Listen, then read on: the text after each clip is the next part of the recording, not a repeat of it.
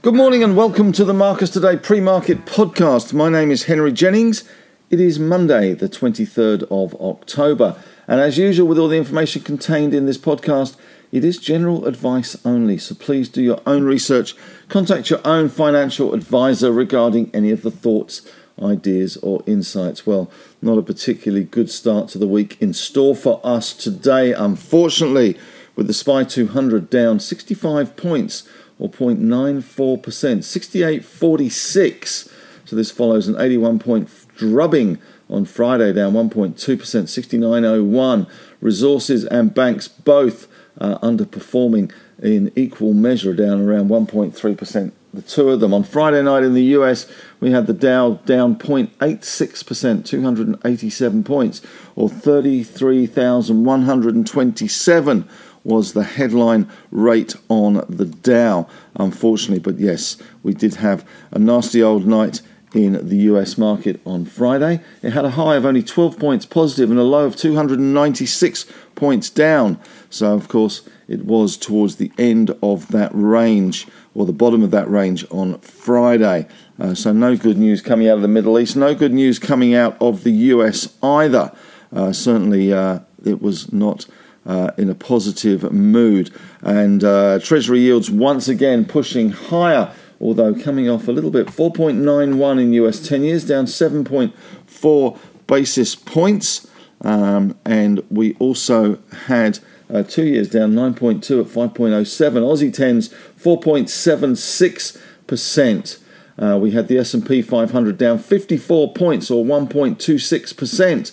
And the Russell 2000 down 1.29%. And Nasdaq 1.53% down, 202 points, 12,984. That S&P 500 in the middle for diddle as usual. VIX Volatility Index. Remember last week we talked about how the market had got very complacent about the risks out there. Well, no longer, according to the VIX anyway, up 3.6%, 21.5 points on that VIX Volatility Index. The Stock 600 down 6 points, or 1.4%. FTSE down 1.3%. Germany down 1.6%. France down 1.5%. Asian markets all eased on Friday. So not a lot of good news out there at all. Looking at some of the US stocks, Nvidia down 1.6%. AMD down 0.6%. Netflix down 0.2%. Meta, the artist formerly known as Facebook, down 1.3%.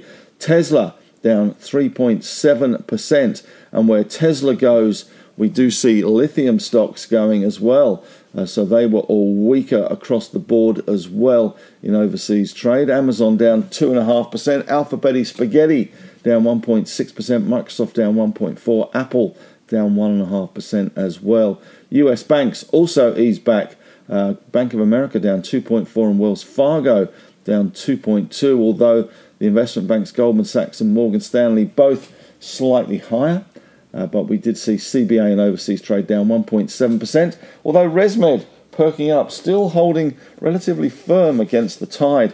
Maybe they just had their fall before the rest of the market. They were up 1.3%. Used to be smart. UBS down 2.8%, Barclays down 2%, and Deutsche down 2.3% in overseas trade on Friday.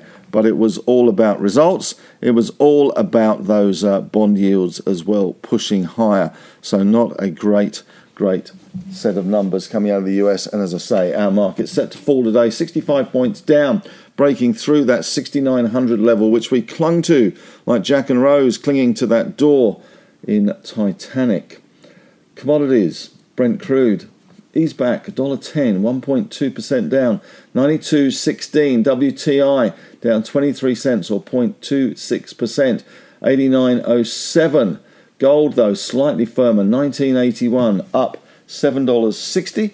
Platinum was up 0.5%. Silver also having a good time, up 1.4%, but base metals generally weaker.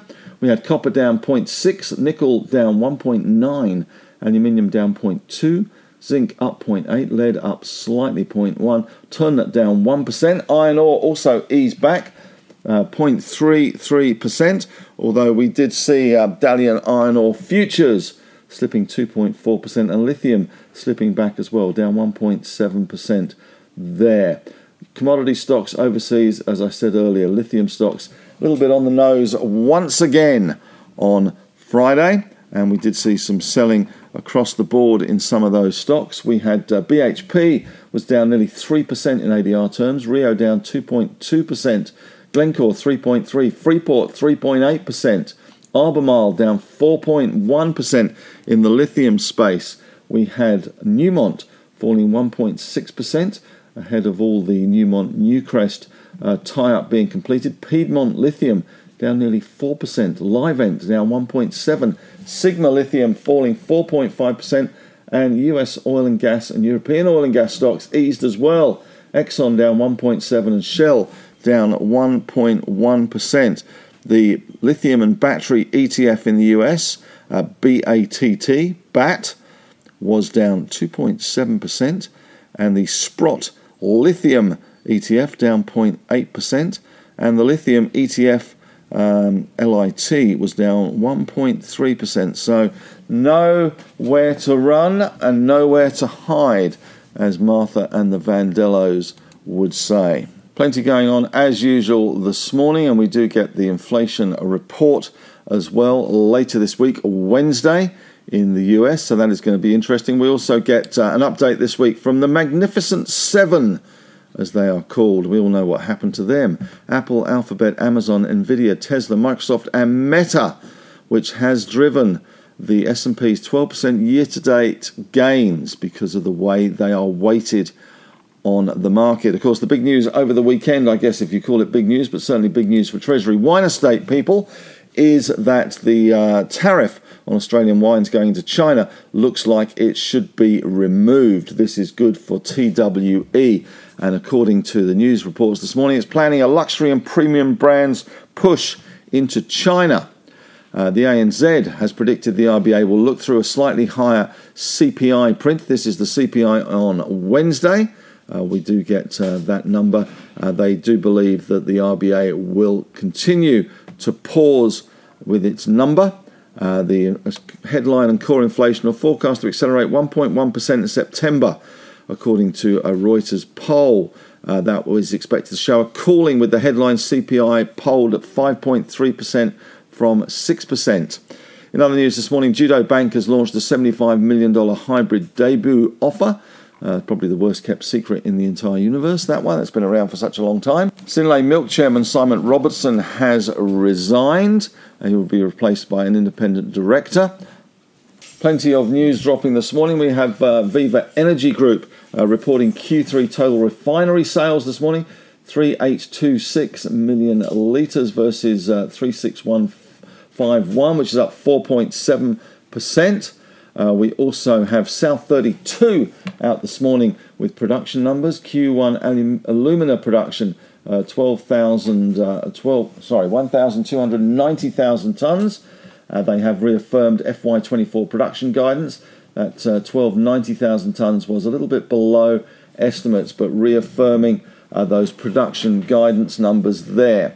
We also saw Australian Clinical Labs has reaffirmed its FY EBIT guidance, 65 to 75 million. Market is around 66.9, so smack in the middle there. And Silk Laser Australia has settled its legal dispute over Eden Laser Clinics, with a consideration there. Settlement payment is not considered material to Silk Laser. Silk Laser has been under takeover. Propel Funerals has responded to media speculation, confirmed it has received inbound interest regarding a potential change of control transaction. It has been unsolicited, preliminary, highly conditional and non-binding, as is the way of things. Bannerman Resources, they're out this morning with their production number, so have an eye on those if you're interested. And Monadelphous, Unity Water has amended the statement of claim against Monadelphous Group. Nothing very exciting there. In other news this morning, in terms of moves up and down from brokers, we have got Nick Scali upgraded to a buy from an outperform at CLSA. Target increased to $13.50 from $13. BlueScope upgraded to overweight from neutral at JP Morgan. That's overweight. Target remains $22.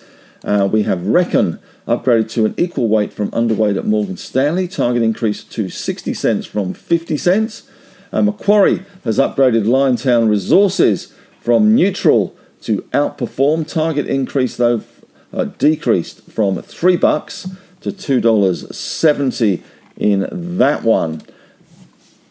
Much talk as well this morning in the AFR about the Guzman and Gomez IPO preparation, but it does seem the banks are not that interested in paying the big prices that maybe the market or the IPO backers are looking for.